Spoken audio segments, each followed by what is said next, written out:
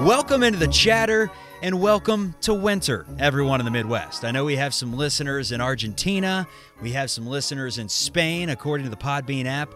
Also, plenty of listeners out in California. But for those of us in the Midwest, Houdini, it is tough times right about now. Welcome to December, big guy. It's getting cold, man. As you can tell, I am a little bit under the weather. I've been clogged up. Just devastating here for the last, since Thanksgiving when you're shaking hands, licking doorknobs and whatnot. I caught some type of a bug, but I am battling through like the alpha that I am and the alpha that we say we are in these podcasts. I'm battling through it. So we're going to do a show. A lot of people have been bitching about not having a show last week. I had a couple of threats sending me videos of unfollowing the show because we weren't consistent. Wow. So, hey, guys, we're here. Rain or shine, we are here. We're back. We're going to give you a good show. So everybody relax. I feel like Aaron Rodgers. Just relax. I'll tell you what, though, man. Winter. I don't know if it's good to be back, but it feels like I'm home again. Spent the last few years in California, as the listeners know. Never had to deal with taking out the parkas and the winter coats. One thing that I really forgot about that is just absolutely excellent. It may be better than sex. It may be the best feeling in the world. That is how you tease something right here. You prepared for it. The greatest feeling in the world is when you get out to your car, it's 6:45 in the morning, it's cold as hell, and you have to wait that like 4 minutes. And if you have an electric starter on your car, you don't have to wait at all. You hop right in, it's warm. But it's that 4-minute window where you're just shivering in the car. And then you see that little bulb go up from the C to about halfway to the H. And you know it's hot enough to blast it. And, it's wonderful, man. I never realized how amazing it was when I was younger. But it is one of the great feelings of all time when that hot air just blasts and you're ready for your day. I mean, I don't know if there's anything worse than getting up and going to the car, realizing that the windshield is literally 2 inches of ice. You have to get the scraper out. Your hand is like bleeding. It's so goddamn cold. You're already late to work. Oh, you're obviously late, but now you get to throw in, hey, there was ice on the road, ice on my car. I always look at it. I literally act like it's the biggest deal ever. I'm like, God only gives his toughest battles to his strongest soldiers. Every time it's like 8 in the morning and it's below 40 degrees. That's how I feel every day. It's brutal, but you get through it. And yeah, you don't have this out west. That's not something they deal with in California. That's for damn sure. I don't know how to figure out this weather because you go inside, you dress for the outdoors. I got my long johns on underneath my work pants. I got like a parka on. Underneath it, I have a hoodie. Underneath that, I have a button down. And then you immediately walk into a building, and you look like you did after, you worked out and had to shower real quickly and then sit in the gymnasium or the auditorium sweating your ass off. Like, that's how I feel. I just don't know how to properly prepare. You can't win. It's not even your fault. It's these corporations, these companies, these buildings. I don't know. They don't need. They overcompensate. They blast the heat like 10,000 degrees. So when I get back, like I'll walk to work sometimes. I get in there, I'm bundled up like an Eskimo, and then I go in directly into like a brick pizza oven. And you're like, can I pop the top off? No, that's frowned upon, right?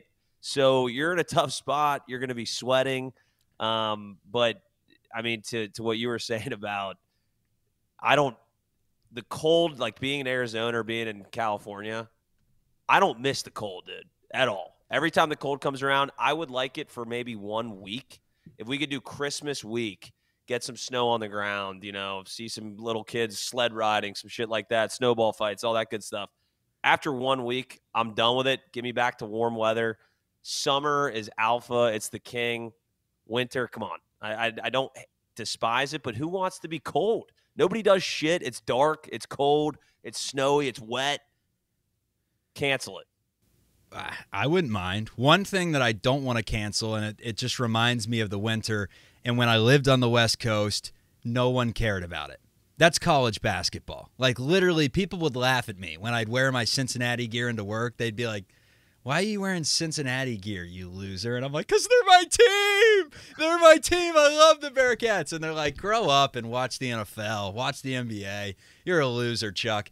But there's something about college basketball that when you're in a city that cares about it, because it lost its luster when I was on the West Coast, and especially with a couple of the seasons being those COVID years. Because, as you know, that COVID year where there are no fans in the stands, it really put a spotlight on how bad of a product college basketball is without 20,000 screaming fans in there.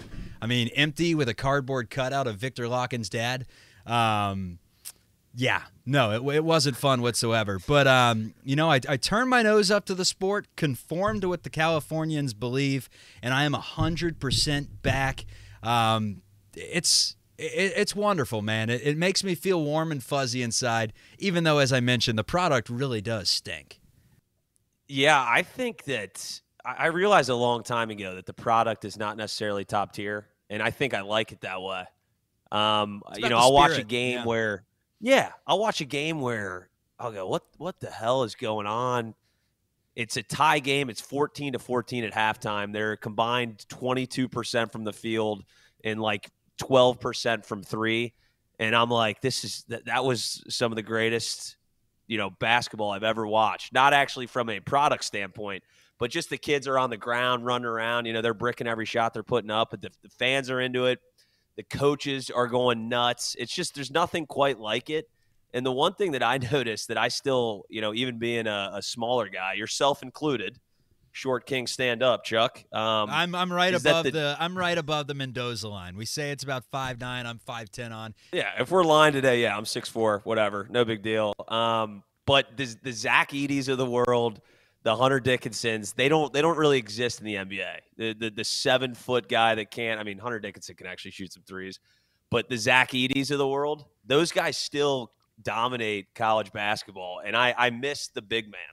And it's really only the true big men from when we were younger really only exists in college basketball, and I love watching it. So I'll watch the 7'5" guy just get lobs all day long. It's beautiful stuff, and you don't see it in the NBA. Yeah, you had the Drew Timme last year who, is a grown man playing against a bunch of children, essentially, and has the footwork still, and he's like 6'9", but somehow is, the most dominant player on the floor, and you're like, he's 6'9", and he's slow. Like, how is he so damn good? Yeah, it comes down to fundamentals, baby. Who doesn't love some old school fundamentals? So that's where we're at right now. College basketball in full swing. We're going to talk about the Crosstown Shootout in just a bit, but staying on the theme of winter, Christmas, man, it's right around the corner. December's a great month. I can deal with March just because you have the tournament. I'm not a huge fan of April because it continues to get colder and colder. And then the month of February and January, you can just cancel those both. I mean, those are February especially. Thank God you only have 28 days of it. It stinks. Valentine's Day. Okay? You have to respect that. If Kylan's listening, she's going to be furious. It's probably her favorite month. She's not listening. I promise you that. Christmas is right around the corner, Houdini. And I didn't mention this last time because we were talking about the 30-year-old stages. When you turn 30 or 40, you just pick up a massive hobby. There's the smoker guy that smokes meats all the time. There's the guy that's obsessed with the gym. There's the marathon guys that run way too much. There's the guys that love lawn care and mulching and hopping on their lawnmower and riding it. How about this? And this is the one that I think I'm going to be because I don't want to be the guy that sits at the local watering hole with the suds. I'm going to be the Christmas guy this year. I'm going to go get myself a tree. I may chop down the pine myself in the forest. I'm going to hang ornaments. I'm going to hang lights and everything. I'm going to get a big inflatable Santa in front of the yard. I'm going to, wake up every morning with a Christmas coffee mug and Christmas cookies everywhere. I'm going to be that guy, Houdini. I am going to be the Christmas guy. So you're thinking you're going to do like a house like where people go visit. They go, let's go over to, the Johnsons with the candy cane lane, and they have, a 500-foot Santa Claus blow up. The Grinch out front, a whole set of reindeer, little gingerbread man everywhere, and lights every square inch of their house. That's what you're thinking for Chuck? I think that's future me. Chuck? Yeah. It's not hurting anyone. Here's the issue is I'd be the Christmas guy, and I wouldn't take anything down until March. So everyone would be driving around, and they'd be like, it's February 17th, and that asshole still has his Santa up. I don't know. I've always thought the people that have the just insane amount of Christmas shit up, I've always thought they got some demons. They got something buried in there. There's something seriously wrong. Too happy. It's weird. It gets weird where a lot of it looks like shit. It's like they basically just collected so much stuff. They just threw it in their yard. And I don't know. That could be I could see that being a horror film, honestly, where like the teenage kids come out there to check out the candy cane lane at Mr. Johnson's, and he's actually like an axe murderer. So maybe that's a future for you. I don't know. We can workshop that. Yeah, we already had Romansky on the show, who's currently writing The Gunslinger, Happy Madison production. Maybe this is a Happy Madison production too. It's an evil Kris Kringle. Yeah, he could be called Candy Cane Lane's Kris Kringle, Mr. Johnson. Dude, you're not lying though about the Christmas people. I mean, it's a little much. You know, people wake up and they're matching silk pajamas and they're like, "Hey, everybody, how are you?" They got the coffee in their hand. They just love Christmas a little too much. But you're overcompensating for something else going on in your life. If you put it's kind of like Christmas Vacation, where he basically just loses his entire mind over Christmas because nothing else is going right in his entire life. That's what I assume is happening when you spend 2 weeks of your time decorating your house. It just seems insane to me. I think there's actually a decent amount of crossover too, with a lawn guy can then actually develop into a Christmas guy and vice versa. So it's very versatile. The MySpace top 5 Christmas movies. We had to do it. I'm going to start, and this is the first time. Typically, I do my prep work for a MySpace top 5. I wanted to wing this one. I just wanted to see what I could come up with. So this is where the MySpace top 5 gets interesting. For those of you that haven't followed along with the show and you're just now joining, we see the numbers spiking. Welcome to those of you that are new to the Chatter podcast. MySpace top 5. We start at 5. We go down to 1. You have to really allocate your picks. Number 5, I'm going to go with the Santa Claus. It's a little bit slept on. You know, Tim Allen is the Santa Claus. The son's name is Charlie. We got the stepdad, Neil, that just keeps telling Charlie that Santa isn't real, ruining Charlie's life. He's like, "No, Santa is real. He's my dad. I've been to the North Pole." And Neil's like, "Charlie, shut the hell up. Shut the hell up, Charlie. You got a crazy mind there, buddy." So, yeah, number 5, it's the Santa Claus. We'll start him off nice and easy. Yeah, no, that's a good one. I had it on my board as well. The stepdad dynamic is great in that. Like, I'm just imagining if I was the stepdad in the scenario and my, stepkid is like, "My dad's the real Santa. I swear to God, I went to the North Pole with him." I'd be like, "Listen, Diane, I don't know what to do with the kid. He thinks his dad is Santa Claus." I digress. We'll go with my number 5. We'll go with the Grinch, Jim Carrey version. I still think it plays today. I'm shocked that came out in like 2003. I feel probably the last movie he was in. Number 5. Okay, I like that. Number 4, we're going with Jingle All the Way. Arnold Schwarzenegger is Turbo Man. Howard's trying to scheme on his wife the entire movie, and at the end, she hits him with the eggnog and says, "Get the hell out of here, Howard." Who else is in it? Sinbad is in it. Fun, family-packed film. Jingle All the Way, number 4. I like it. My number 4, I'm going to go with a classic, A Charlie Brown Christmas. Wow. It's just a great film. The fake field goal thing where they pull it, and my favorite character, I can't, what the guy's, Pigpen, he just they just show dust around him at all times because he just smells like shit constantly. Probably my favorite character in a Christmas series, so we'll do Charlie Brown Christmas. Love that. Number 3, we're going with, I can't believe you just took A Charlie Brown Christmas at number 4. I mean, are you trying to get your ass beat in this game? Are you serious? It's a classic, bro. No, I don't. Hell no. That's what are you, 6 years old? You're leaving things on the board. So I'm just going to take at number 3, Christmas Vacation. Easy pick right there. Chevy Chase, hysterical. Elaine's in it from Seinfeld. She's actually the snooty neighbors that live right across the way. Cousin Eddie. How can you not love Cousin Eddie? Just the entire thing. It's a wonderful film. You serious, Clark? Yeah, that's literally my number 1. So I thought I was gonna be able to get one more in before you pulled it off the board, but that's the tough part of the game. I will go my number 3, Elf.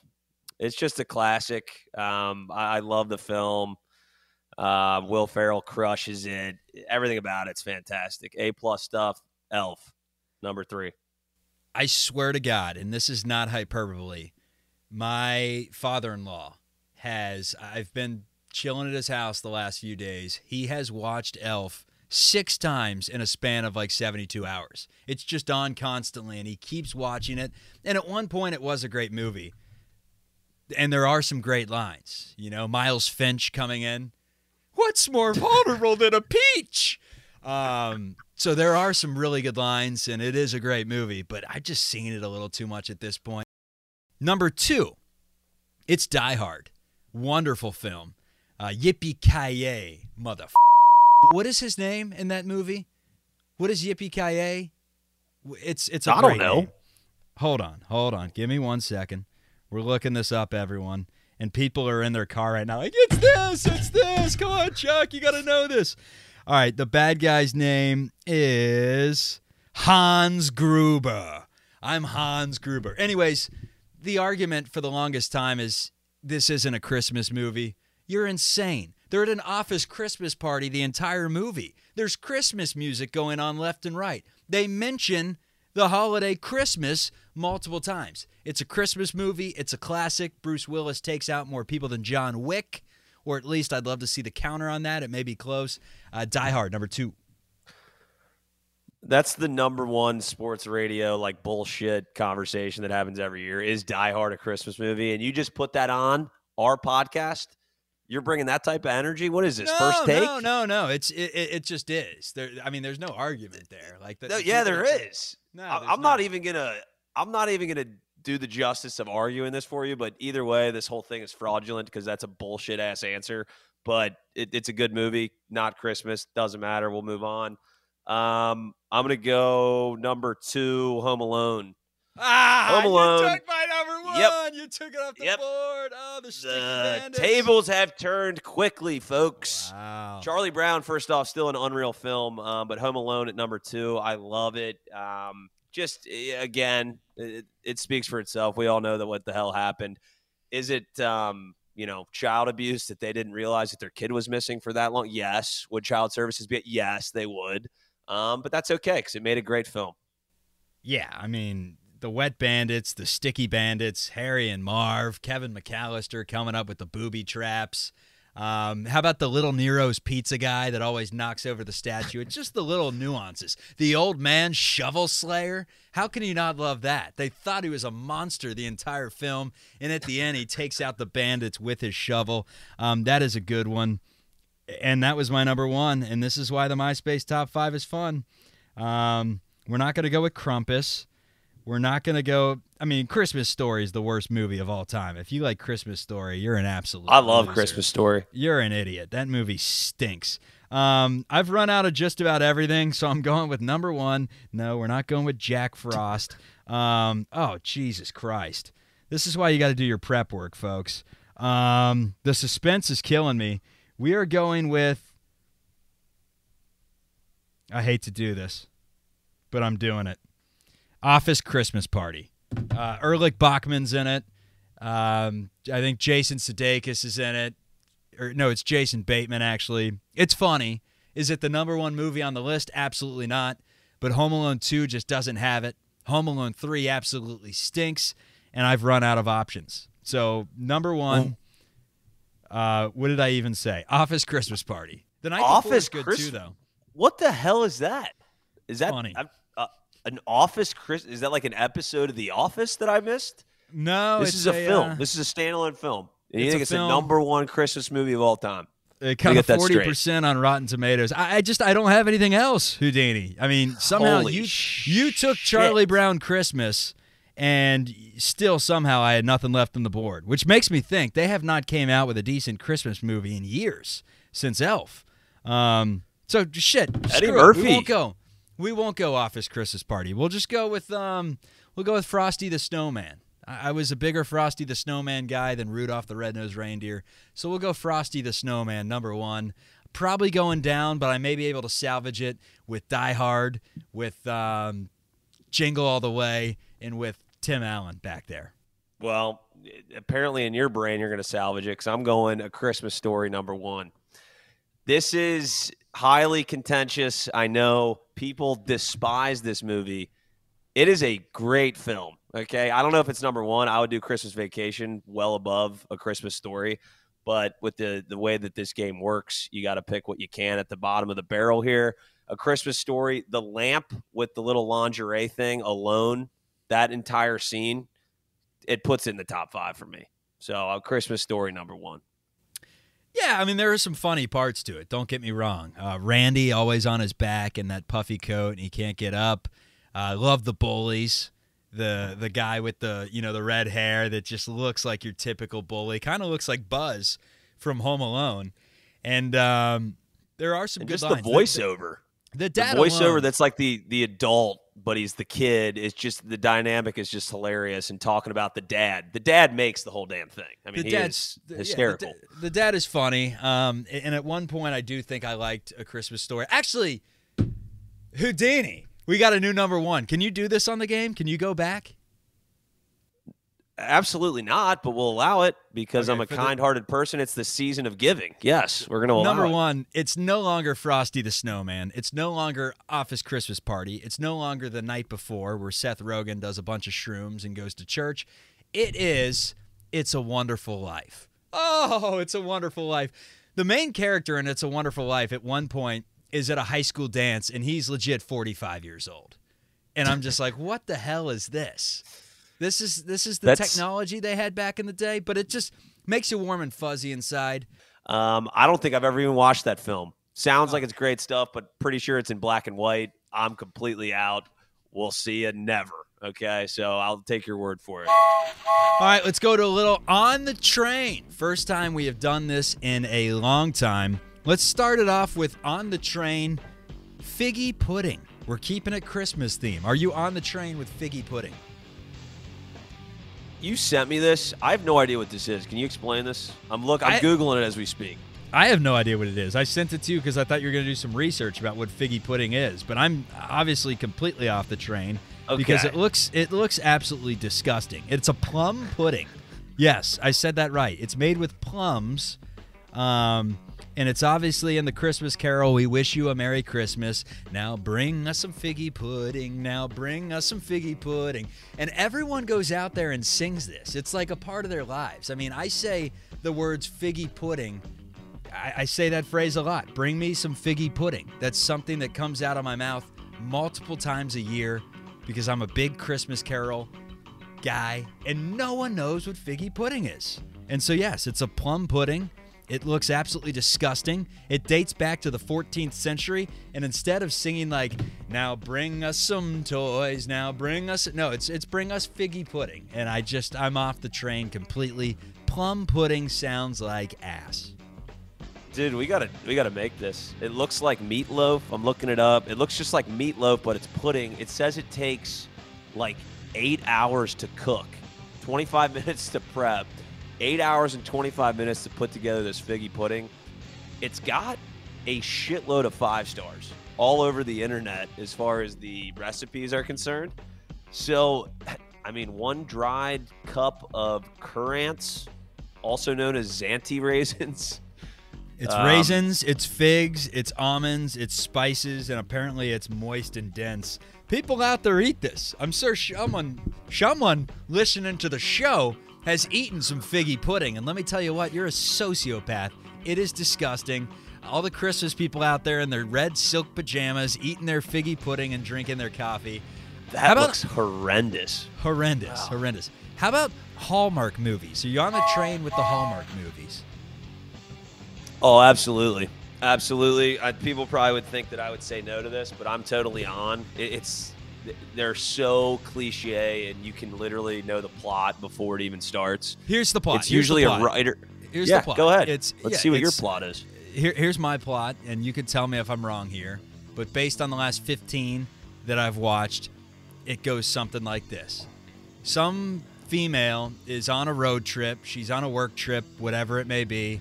Her car breaks down and she gets stuck with some dude that she met at a gas station and thought was a complete jackass. She's like, I got to spend my Christmas with this guy. She meets all his stepsons, whatever it may be. She finds out he's single. They share a kiss on the elevator. They have some eggnog by 11:30. And next thing you know, the husband's calling at 2 o'clock in the morning. Where are you, Darlene?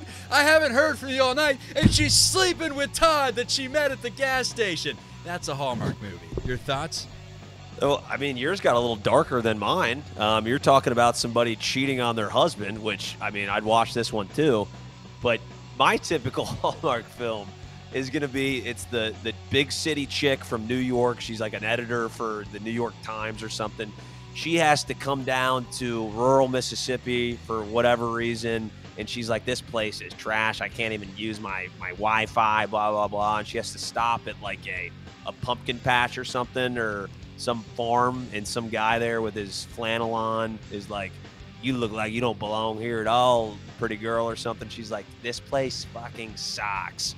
And then they end up getting stranded because her car breaks down, so he helps her out, and then she has to stay at his weird little cottage cabin. Finds out he's single. They end up hooking up. Boom, bada boom. They end up falling in love. We see the wedding. It's a beautiful thing. Big city girl, small town guy, every time.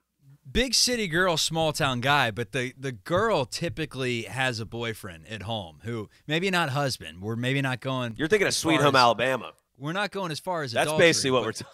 No, I'm just telling you, there's always a guy in the picture that she, doesn't necessarily like, and you can tell at the beginning. The jock. The jock that she's talking to on the phone, and she's not completely satisfied. And then she meets the loser, who doesn't turn out to be the loser. He turns out to be the one. Hallmark movies completely on the train. I've watched my quota. It's one. I've had enough of it this Christmas, but I do love watching one per season. So, Hallmark movies on the train. How about on the train? Crumbl cookies. Are you on the train with Crumbl cookies? I've gotten these quite a lot recently for whatever reason, just different events, things like that. They do make it convenient, easy. The cookies are solid, but at the end of the day, I'm off the train. I don't think they're worth the bang for the buck here. And a lot of times I like one of the cookies and the other four or whatever's in the box, I just think tastes like they're too much. They're doing too much. They're trying too hard. Just give me your basic grandma cookies from frickin' UDF at this point. I'm not paying fucking $38 for 4 cookies or whatever it is. I'm off the train. Yeah, I was on the train. I'm completely off the train. They put the calories down there, and I'm not a huge calorie counter, but when you see 200 calories for a cookie, you're like, oh damn, I'm eating 4 of these, and I'm sitting under 1,000 calories for 4 giant cookies. No, they broke that into fourths. That's a serving is a fourth a cookie. So each one of those cookies is 800 calories. I put on about 5 pounds in the last 2 months from just crushing Crumbl cookies, thinking they were as many calories as, a couple pieces of cheese, and they're 800 frickin' calories. So Crumbl, what are you doing? That is malpractice. At least put half a cookie, but a fourth? What, people are taking a bite and putting them back in the box? That is shameful. So for those of you out there that think you're being healthy eating the 200-calorie cookies, no, they're like 900. That's called getting serving sniped, excuse me. It's a tough one to say. That's where they put on the back of the label, they'll put like 100 calories, and you'll see serving size is like 1/15 of the bag. They do that all over the place, but you're telling me you looked at one of those cookies and thought it was 200 calories? Yeah, that wasn't the smartest thing in the world. I thought maybe they it's like an Oreo. I thought maybe they used a yogurt-based flour. Technology. Oh, my ass, crazy now. bro. You have those protein cooks on the internet that are like, 40 grams of protein, 170 calories. How did we do it? I thought maybe Crumbl was one of those fancy cookies. I mean, who puts a fourth of the actual amount of calories for a cookie? For a damn cookie. It's not a cake. It's not a full cake. It's a cookie. You eat it in one sitting. It's shameful. We're off the train. And quite frankly, if they tanked tomorrow and went out of business, I would not give a damn. Come sponsor us, Crumbl. My God, there you have it. You have it there. Here first, Crumbl cookies are out because Chuck, during his weight loss regimen, he ended up gaining actually 30 pounds because he didn't realize that Crumbl cookies are not, in fact, 200 calories. There's some of the cookies have cookies on top of them, and they are filled with icing, stuffing, and you were like, It's only 200 calories, man. This is not a bad dessert. I'm watching my diet. Serving sniped, man. It sucks getting serving sniped. It happens from time to time, but you know, all the time. You go to the airport Chili's and you look at their menu. At least they're honest. You know, they put on there. You're like, oh, I'm gonna get the linguine. That seems like it's not horrible for you. It's like 2,800 calories. Or you look down there at the salad that they have and it's 1,400. You're like, that's, you know, that's almost all I can eat today. And it's a freaking a green salad with chicken in it. Like, what did you put in your dressing? But at least they're honest, so I don't sit down and eat it. But the crumbl cookies, serving sniped me. I hate them. I wish Chili's and them didn't do that, though. I hate going to a restaurant because I'm like, you know, I'm going to look at – I basically just scan the menu and look for something that isn't completely bad for me. And half the time I'll be like, oh, this is probably pretty solid. It's got, you know, the grilled chicken, not the fried. It'll say total calories 2,800. And I'm like, how can I, a reasonable man, order this on a Wednesday night and not expect to be 230 pounds tomorrow? So I kind of wish they didn't do that. But if we're doing desserts, you got to tell me. You got to be honest. Crumbl cookies, you're on the shit list. How about this one? Last one for On the Train. And we haven't done it on the train in literally 2 months, so we just did like 4 of them. On the train, raves. I wonder why you're asking me this. I think somebody might have went to a rave like they were, you know, a sorority girl in a quarter-life crisis this weekend. That's why we didn't have a show, fellas. Yeah. Sunday we were supposed to have a show. I'm completely off the train, dude. I wouldn't do a rave. I know I'm 30, so I'm literally like I couldn't be even close to the train at this point. But I was off the train when I was like 18, 20. Raves, not my scene. We went and saw Louis the Child. He's Chicago-based. We saw him down at Navy Pier in Chicago, and I was like, I'll give it a chance. It's Saturday night. I know a group of people going. Sure, whatever. We got there way too early to where I had to hear the opening act, and it wasn't a DJ. He was like he was like a gospel singer. Louis 97 or Louis 93, I don't know. I didn't know any of his songs. Didn't recognize one. And the whole place knew what he was singing. So they're jamming. I'm just standing there like, can this just end? Can we get the DJ on? Can you turn the lights off so no one can see me? This is embarrassing. I'm just sitting here.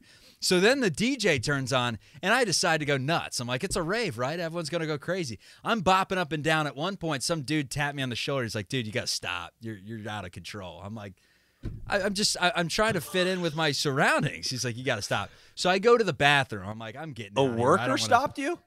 No, it was just a guy? Some dude that was tapping his foot behind me. I'm like, you're tapping a foot at a rave, you chotch. So I decide to go to the bathroom. They have porta potties in this like little airport hangar where this concert is.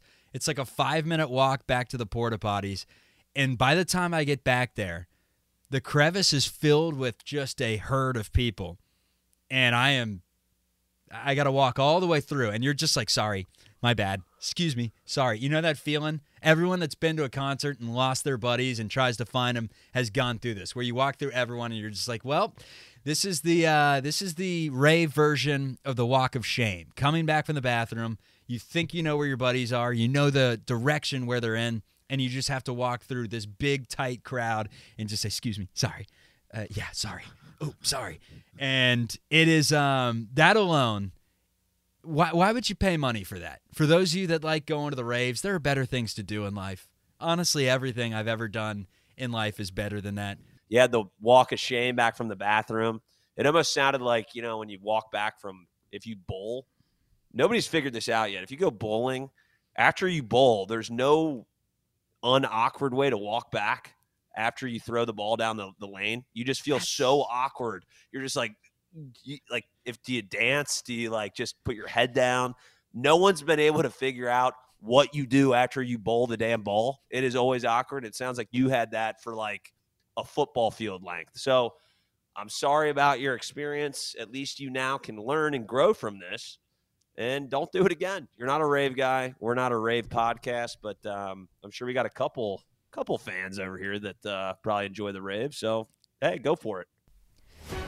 It's now time for the Real News Network with 5-time Emmy Award winner Houdini. Today on the news, an attorney suspended for pooping in a Pringles can, leaving it in a victim advocate's parking lot. A giant inflatable Whopper goes rogue and rolls through Newburgh. Credit card nightmare. $7,112 charged for a $7 Subway sandwich. And a naked man is arrested at Disney World in front of It's a Small World After All. That's what's coming up on the Evening News with Chuck and Houdini. All right, which story you want to start with, Houdini? I'll open up the floor for you. What was the most intriguing from that intro? I mean, it's tough to go against the guy that was shitting in Pringle cans. It's an all around. I feel like we run into these almost too much. It seems to be a national story with like a grown man taking a shit somewhere he shouldn't be shitting, like every 3 months. So let's dissect it. Yeah. So his name is Jack Blankesley, and he's a criminal defense attorney. So the irony there, the criminal defense attorney Jack pooped in a Pringles can, tossed it into a parking lot of a crime victim advocacy center. His defense, he said he didn't target anyone, but has recently run into a habit of putting his feces in a Pringle can and randomly throwing them from his car. He claimed he's pulled the Pringles prank at least 10 times that year. The court did not buy it. They said Blakesley purposely chose the Haven of Hope in Cambridge, Ohio as his drop zone. Cambridge, Ohio. You don't say. Ohio. Shout out Cambridge, Ohio, the Pringle shit capital of the world, apparently. I love this. I mean, this guy, it said he was practicing law since like 75. So this dude has to be like 70 years old. Like he is not a young man taking dumps in Pringle cans and tossing them out of it. Like that's probably the wildest part of the whole thing is that if I picked up a Pringle can full of shit in my backyard, I would just be like, I mean, touche, fellas. You got me on this one, and to go on with my day. I don't know if I'd call 911, but, maybe it's good because this guy, he was clearly on a rampage from hell. So maybe it's good that we stopped him. How about this one? A giant inflatable Whopper goes rogue and rolls through Newburgh. First of all, I didn't even realize that any Burger Kings in America, or really any burger restaurants in general, still had the giant burger that was up on their sign or whatever. I thought that was something from like the 1980s. There is a place in Huntington, West Virginia, shout out, called Frost Top that has the giant spinning mug. Back in the day, Hugs Inn, a.k.a. the Blue Moon Saloon, and I think it's in Oakley. It was Bob Huggins' old place. They had the UC basketball court in there, and they also had the basketball that spun on the finger. That was cool. But they don't do these anymore because of reasons like this. The Whopper went rogue. It was the size of a single-car garage, went bowling through the streets of Newburgh after breaking free of its ties at a local Burger King. The burger blew away at 6:55 in the morning. It crossed a street, crashed into a local smoke shop. Some dude was in there. Some stony MacGyver was in there getting his bong and just got drilled by a Whopper, got wedged in between the counter. It took out an American flag and then tumbled into another business. I mean, this is just a loaded story right here that you can't make up. This is on CBS 6 out of Portland. This is dead serious. I'm just imagining I'm crossing the street and I look to my left and I see a single car garage size burger coming at me, and I just go, you know what, this is how I go, and I'm okay with that. I just get killed by a 9,000 pound inflatable Whopper. That's how I want to go. I mean, if it really comes to it, take me out by a ginormous Whopper floating through the street. Even the Whopper wanted to get the hell away from Burger King, man. No one wants to be at Burger King. The Whopper's like, get me the hell out of here. I'm going to go find myself a Rally's. That's remarkable stuff. And apparently the police said they were stunned that they didn't get one call about the rogue Whopper that was rolling down the street for a minute. Reminds me of a time at Ohio University, the night before I graduated. Late night, walking home from the bars, and some dude, he picked up a car tire up on like State Street. And for those of you that know State Street, it can roll all the way into Mill Street if you get a good roll on a tire. It rolls through Court Street, past the Domino's on the left, the hookah bar on your right. This is very niche. because most people listening to the show don't know Athens. But if you do, you know what I'm talking about. And they know what a tire is, and they know that it's a steep hill. And that thing just started rolling through the hills of Athens. And I'm like, oh, my God. I was just watching. I'm like, this guy is about to get arrested for just taking out a car. It picked up so much speed. I swear at one point it was going like 45 miles an hour down the street. And it was just, it wasn't wobbling. It was just like a runaway tire. I was like, oh, my God. I was just waiting for like Rob Myers going on a late McDonald's run at 2 o'clock in the morning to have his black Batmobile just smashed by this tire. It didn't hit anyone, fortunately. Whoever the person was that did that is probably in prison right now. You saw some wild things in Athens, Ohio, Houdini, to say the least. It didn't bring out the best in people. Yeah, no, it sounds, a casual felony committed by rolling a tire. That could like literally fuck somebody up. I mean, somebody could have died from this jackass having one too many cocktails and rolling a tire down a hill. So, yeah, it's don't do it. Don't do it. And hopefully some guys listening right now going, holy shit, that's why that tire went through my fucking window about 10 years ago. That all adds up. I'm going to find the bastards who did this. A credit card nightmare. $7,112 was charged for a $7.54 Subway sandwich. Let's see if the article says what sandwich it was. First of all, it was a foot long. And the fact that it's $7.54, come on. What happened to the $5 footlong? Do they even have the specialty footlong anymore to where they'll give you like the oven roasted chicken for $5? Or at this point has inflation pushed everything over $7? I don't know. I haven't been to Subway in so long, man. I mean, Jersey Mike's is king. I got to be honest. There's one right next to us now. I'd go to Penn Station. I go to Jimmy John's before Subway. Although I don't hate Subway. Ooh. Yeah, Subway, man. It's I go there sometimes and I get their salads. I told Taxman that I got the salads, and he's like, "You are a sociopath. You get a Subway salad?" Yes, they drop in 2 handfuls of spinach.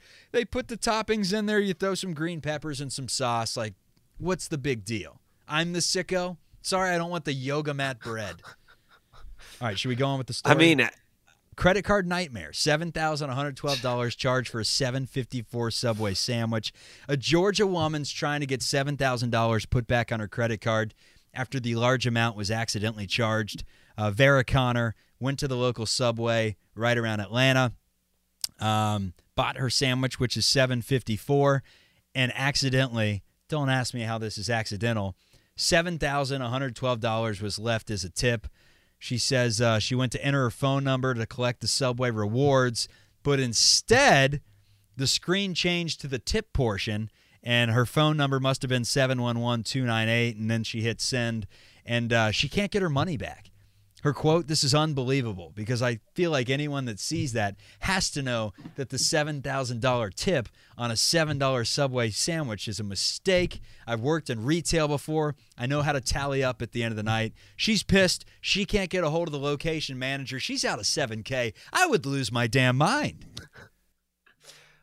The guy, the employee just thought he did a hell of a job. He's like, finally, somebody values what I do and what I bring to the table. I made a hell of a chicken bacon ranch sandwich, and finally people are realizing it. That's what he did when he went home.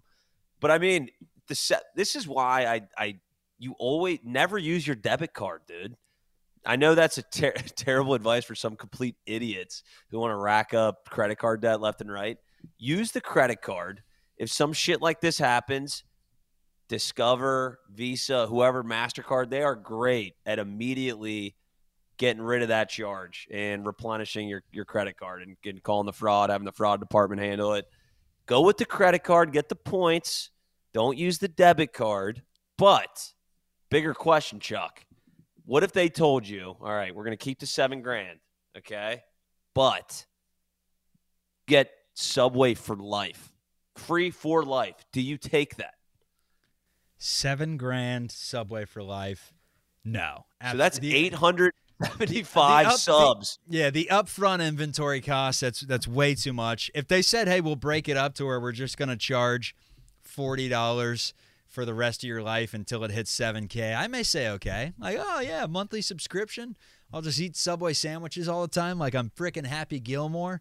I like a cold cut combo. Hey, yay, happy. Can I have one of those? Yeah, I'd do it. But here's the deal, Houdini. You just talked for 1 minute. You gave a great TED talk on not using a credit card. I literally said that the Georgia woman is trying to get $7,000 put back on her credit card. It was in the title of the story. So she used a credit Bullshit. card. So your TED talk was horrible. But No, is this Bank of America? Who is this? Who's the credit card company? I don't know if they went that far in the article is telling me. Let's see. Well then I don't believe it. Let's go all the way down there. Yeah, no, she's still disputing with the manager. Didn't say what the credit card company is. But anyways, the Subway. You're right. You're right. The Subway sandwiches for you. Are you going with the Subway sandwiches for life for $7,000? That's actually a good question for the listeners. Yeah, God. Well, my listing skills were pretty dog shit because, it blatantly says first line of the article on her credit card. Well, that credit card company sucks ass because my credit card company, Discover, would have had that handled in 20 seconds, okay? So maybe this is a little promo for Discover. But doing the math, right, for $7,000, if let's say it's an $8 sub, you're looking at 875 subs right there. Would be the cost of that $7,000 up front. Okay, so if you look at, that's almost 2.5 years of getting a sub every single day, right? I think over the long haul, this would actually be a good investment because I would be hitting Subway a few times a week minimum. Salads. And I think by the time I'm 36 or something, I would be even. And then everything on top of that, I'm in the green, brother. I'm in the green. From 36 on, and there's a chance that I would die early from eating all this fucking yoga mat bread. So I might quiche at like 40 if I do this. But for a small run, I think this would be actually a good financial move. Even if I spent $7,000 on Subway sandwiches throughout a couple of years, I still don't ever think I'd get a ham sandwich from Subway. Like, who the hell's going to Subway and they're like, I'm going to get the Black Forest ham today with American cheese? Like, that to me is a little bit of a stretch. That and the tuna. Dude, I saw somebody make the tuna on like TikTok or Instagram. They put 100 gallons of mayo in it. Swear to God. They get an ice cream scooper and they just plop it out on there and they put like 3 big old dollops. Yeah, I'm just like, oh my God. Who is eating the tuna? Come on. Some sick, twisted bastards out there are getting the tuna sandwich. Black Forest ham, they would tempt you with the $5 deal. That's what they would do. So I've gotten it. Because I'm like, I only got $5. I was, I'm a young kid trying to make it in Hollywood, right? So I'd have to get the Black Forest ham and deal with the repercussions later. I wanted to get into the naked man getting arrested at Disney World, wandering around. It's a small world after all, but it's honestly just too sad. At this point, I don't even want to get into it. We lift up our prayers for that man. I grew up with someone actually that was I would never call him a dear friend of the show, but I liked him. Like he was funny. He was that guy that just was always. He was kind of like our Johnny Knoxville at Cardinal Pacelli. He's just doing crazy stuff, and everyone's like, "This guy is insane." And I told you about this on a past podcast. He pooped on a U-Scan at Kroger and got arrested and made national news. So that's what this "It's a Small World" guy reminds me of, and hopefully he's doing good. And said his apologies there, running around naked at Disney World. And if you were at Disney that weekend, he didn't mean it. He just he was. Let's just put it this way: he was one of the guys that was on the other end of the Hallmark movie, where his wife ended up with the small town guy, and he was the big city guy, and he had a little too much to drink and went to Disney, and that's how all Hallmark movies end in real life. It's just. It's sad stuff. It is sad stuff, no doubt about it. Hey, let's get to the Crosstown Shootout, man, and get you out of here. Cincinnati and Xavier this weekend. Bearcats have lost 4 straight in this series. It is time, man. Like, we have seen this story over and over again. A UC team that we think has a pretty good shot coming into this game at Cintas. Granted, it's been a while. The Muskies have kicked their asses at Cintas for years at this point. But UC hasn't won 2 straight since 1996 in this series. X has had a multi-game winning streak 6 times during that span. 6 times, including 4 in a row, and multiple 3-gamers. Like, how is that even possible? How have they won multiple games 6 times in a 26-year span, 27-year span, with 4 gamers and 3 gamers sprinkled in there. Like, the Musketeers did lose to Delaware right before we recorded this. They've already lost to Oakland. They may actually stink. Is this the year, Houdini? The wood is everywhere. Is this finally the year they get it done? I sure hope so. We're going into the game. I just watched them lose to Delaware. They looked absolutely terrible. I don't know how much that's going to play into what happens on Saturday at all. So I don't want anyone to, especially the players. I mean, the nice thing or the bad thing about this is I think we got probably 8 guys that are brand new to the Crosstown Shootout this year. And even on Xavier's side, they got a whole brand new team too. So there's not, too many guys that even really know what this is about. But after our interview with Day, I think he was ready. He had this thing circled, but they don't have the rim presence. They don't have a Nunji on this roster, and I think it's going to be difficult for them to contend with our bigs. And if we can shoot the ball at any proficiency, we saw us shoot 18% from 3 against Howard. If we have a game like that from outside, then it's anybody's game, right? From a talent perspective, this should be the year. But again, we haven't won since 2001. They invented the iPod like a month before UC beat Xavier the last time at the Cintas. So I don't want anyone thinking we're going to go in there and roll these guys and not take this game seriously because Xavier's having a tough start, because it's going to be a battle. I guarantee you that. I think we're a much better overall team, and I hope to God we show it. Yeah, I mean, the last time Cincinnati won this game, I was coming home from school firing up AOL Instant Messenger with a screen name of CW Ballin 93. It's been a long time. How much do you hate Xavier? Just, I feel like that's a fair question to ask right out of the gate before we kind of break this down for a few minutes. Do you hate them more than any other sports team out there? You hate them more than the Pittsburgh Steelers? You hate them more than the St. Louis Cardinals? You hate them more than the San Francisco 49ers? The San Francisco 49ers. I would say, I don't know if hate's the right word. I would say this game means more to me than any of the other rivalry games. It's the Crosstown Shootout is number 1 for me. There's no question. I am not a fan of Xavier in any fashion, although we do have the weird thing with this is the dynamic with I have good friends who are Xavier fans. I can't blame them that at some point in their life they went down the wrong path. Maybe it was their parents. Maybe it was their family. Yes, they had bad upbringing. I get it. It's a tough scenario. Doesn't come from a good family. Becomes a Xavier fan. There's so many different factors that could go into this. So I give them the benefit of the doubt. But to not really answer your question, it's the number 1 game for me as far as what I care about. And if they lose, I actually get pissed off. Like, I don't want to do anything that day. Oh. And that doesn't necessarily happen when we're watching. If the Bengals lose to the Steelers, I'm not going to fucking be flipping tables over, Hopefully I don't do that on Saturday, but I don't know. What are your thoughts? Do you just hate everything about Xavier? It makes me squirm. Dude, it's the dynamic of it. Like, growing up, we mentioned it earlier, 2 shout-outs on one show. I was at Hugs Inn.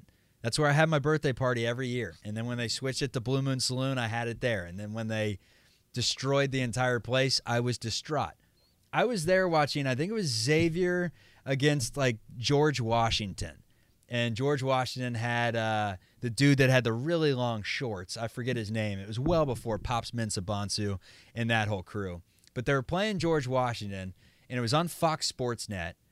And UC was on Fox 19 at that point, and local TV was king back in the 90s.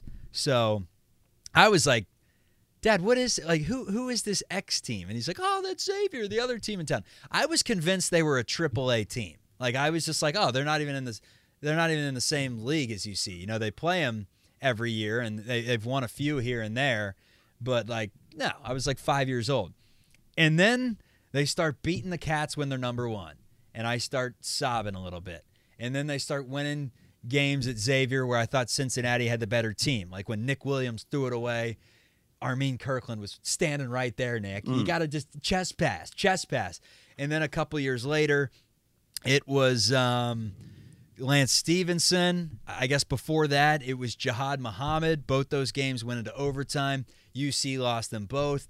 Then years after that, D. Davis hit a big three late to beat Cincinnati. Like, there was a period there where it felt like, yes, Xavier was winning all the games, but Cincinnati had the clearly superior program all time, which they still do.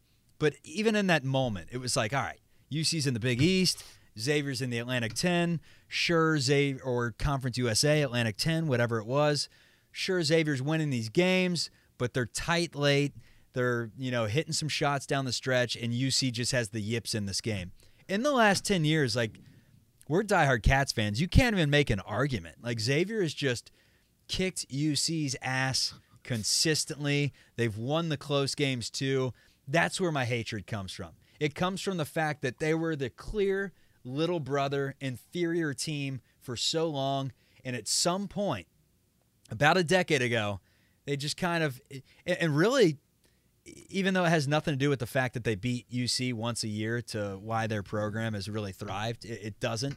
But sometimes I feel like it does, like those wins over those top-ranked Bearcats teams just kind of jolted them a little, gave them a little spark, and they just overcame our Bearcats, and now they're, according to John Fanta, they're the premier program in Cincinnati, and it disgusts me. It really disgusts me. How UC could let that happen. Is that a good enough answer for why I hate this program? The tide is turning, Chuck. Let's not get all depressed over here. You're right. You're right. We've been. I actually think it's funny when there's some UC fans that are still trying to argue like, no, like Xavier hasn't done. Xavier has kicked our asses, really, like for the last 20 years. If you look at just the overall, it's just been they have. I don't know what the exact number is, but obviously they have won plenty more than we have won in the Crosstown. And it's not only the Crosstown; they've gone further in the tournament time and time again. We need to flip that script. I think Wes is hopefully the guy. I mean, hell, love Mick Cronin, but my God, could we not win tournament games with him? It was, I don't know what it was. Obviously that Nevada year was the one that really sticks out to me that we should have really gone far in. And I thought we had a Final Four caliber roster. But hopefully the tide's turned. But yeah, Xavier has dominated us. And that's why I think this game in particular is so important to get. From just a program standpoint, from a Wes Miller standpoint, from these young guys on the roster to be like, hey, we don't lose to Xavier. That's not how this works. And kind of flip the script. Because, my God, I need it. The city needs it. I can't deal with Xavier being the king of the town anymore. So I was going through yesterday UC's history because I was like, maybe Xavier fans are right. Maybe they are the better program. No, like, since they had one bad decade in their entire history, aside from, this last 5 years, which has been brutal, and the first 4 years of Mick. They really only had one bad decade. It was the Ed Badger and Tony Yates era. Ed Badger went 68-71, 18-40 in their conference. Tony Yates followed it up with a 3-25 season and had 4 losing seasons in his 5 years that he was at the helm. Can you imagine?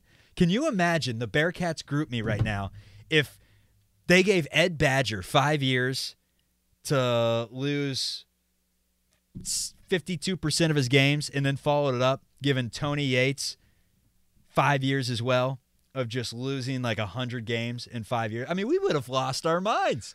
I would have been, after that 3-25 season, I would be like, get him out of there. I mean, we wanted Brandon gone halfway through his second season. I mean, how did anyone that's listening to the show comment on how you felt as a Bearcats fan back in 1983-84 when they went 0-14 in their conference? I mean, good God. That's a good little history lesson. I was not aware of that decade of hell that you just mentioned. I mean, the thing that sucks is Xavier, I mean, shit, with the Travis Steele era, they weren't any good, and we were still losing. I don't know what the record was against Travis Steele off the top of my head, but we still lost the majority of those games, and they weren't even making the damn tournament. Like, there's something – we got the yips against this team, but I think with a fresh roster and what I just saw, and like I said, no Nungy type of player, no Kenny Freeze type of guy. I don't think they got the big guys that can contend with us. And from a guard standpoint, I think we're very comparable. I think what the hell is his name? Their guard just put up like 30-something today. Claude? What the hell is his? Desmond? No, Claude didn't. It was Davion McKnight?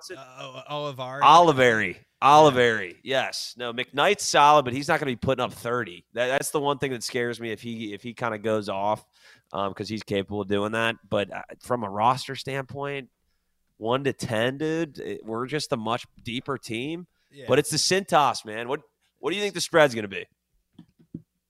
I think just based off that history lesson alone, you got to put either UC at -1 or a pick 'em. I don't think you can make Xavier -1. I really don't. They're 4-5 with losses to Oakland and Delaware. Cincy's looked like very legit, granted against not great teams. But I feel like you'd be a fool as a bookmaker to put Cincinnati at +1. But at the same time, you'd be a fool to bet on Cincinnati. I mean, dude, how many times have we turned on this game and it's like 16-2 right out of the gate? UC just goes ice, Xavier's hitting everything, and it's 10-0. I mean, how many times have we seen that story? It's like every time they go to Cintas Center, like they never have a hot start. And the times that, like Brandon's first year when Chris Vogt was playing well, they'll play well until it's like 19-18, and then they'll just collapse by halftime. But every single time at Cintas, at least like the last 4 or 5, by halftime they've been getting killed. Right. That's what I was going to say. It's usually pretty obvious from the first couple minutes of the game where we're going to be at. I think Xavier is going to probably be favored by 1 or 2 points once we tip off, just from the home court standpoint. I know they literally just lost to Delaware at home by like 7, but I still think that home court advantage will sway them. I hope it's the case, because you know what the hell we're all doing is hammering the Cats money line, and we're going to get rich. That's what we're going to do. Sean Miller's team doesn't have it this year, okay? Wes Miller's got the boys buzzing. That offensive performance, I know it was Florida Gulf Coast, but my God, what a great tune-up game for this Bearcats team to go off against Xavier. So I'm excited, man. Riding the wave, everyone, and ride Chatterbox Bearcats to the moon this weekend, even if you're a Xavier fan, because we love trolls in the chat room.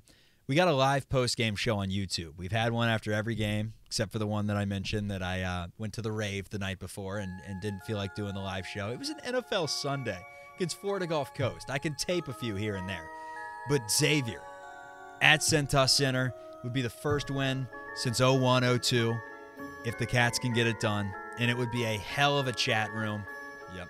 Anyways, Chatter, Chuck and Houdini. Have a great day, everyone.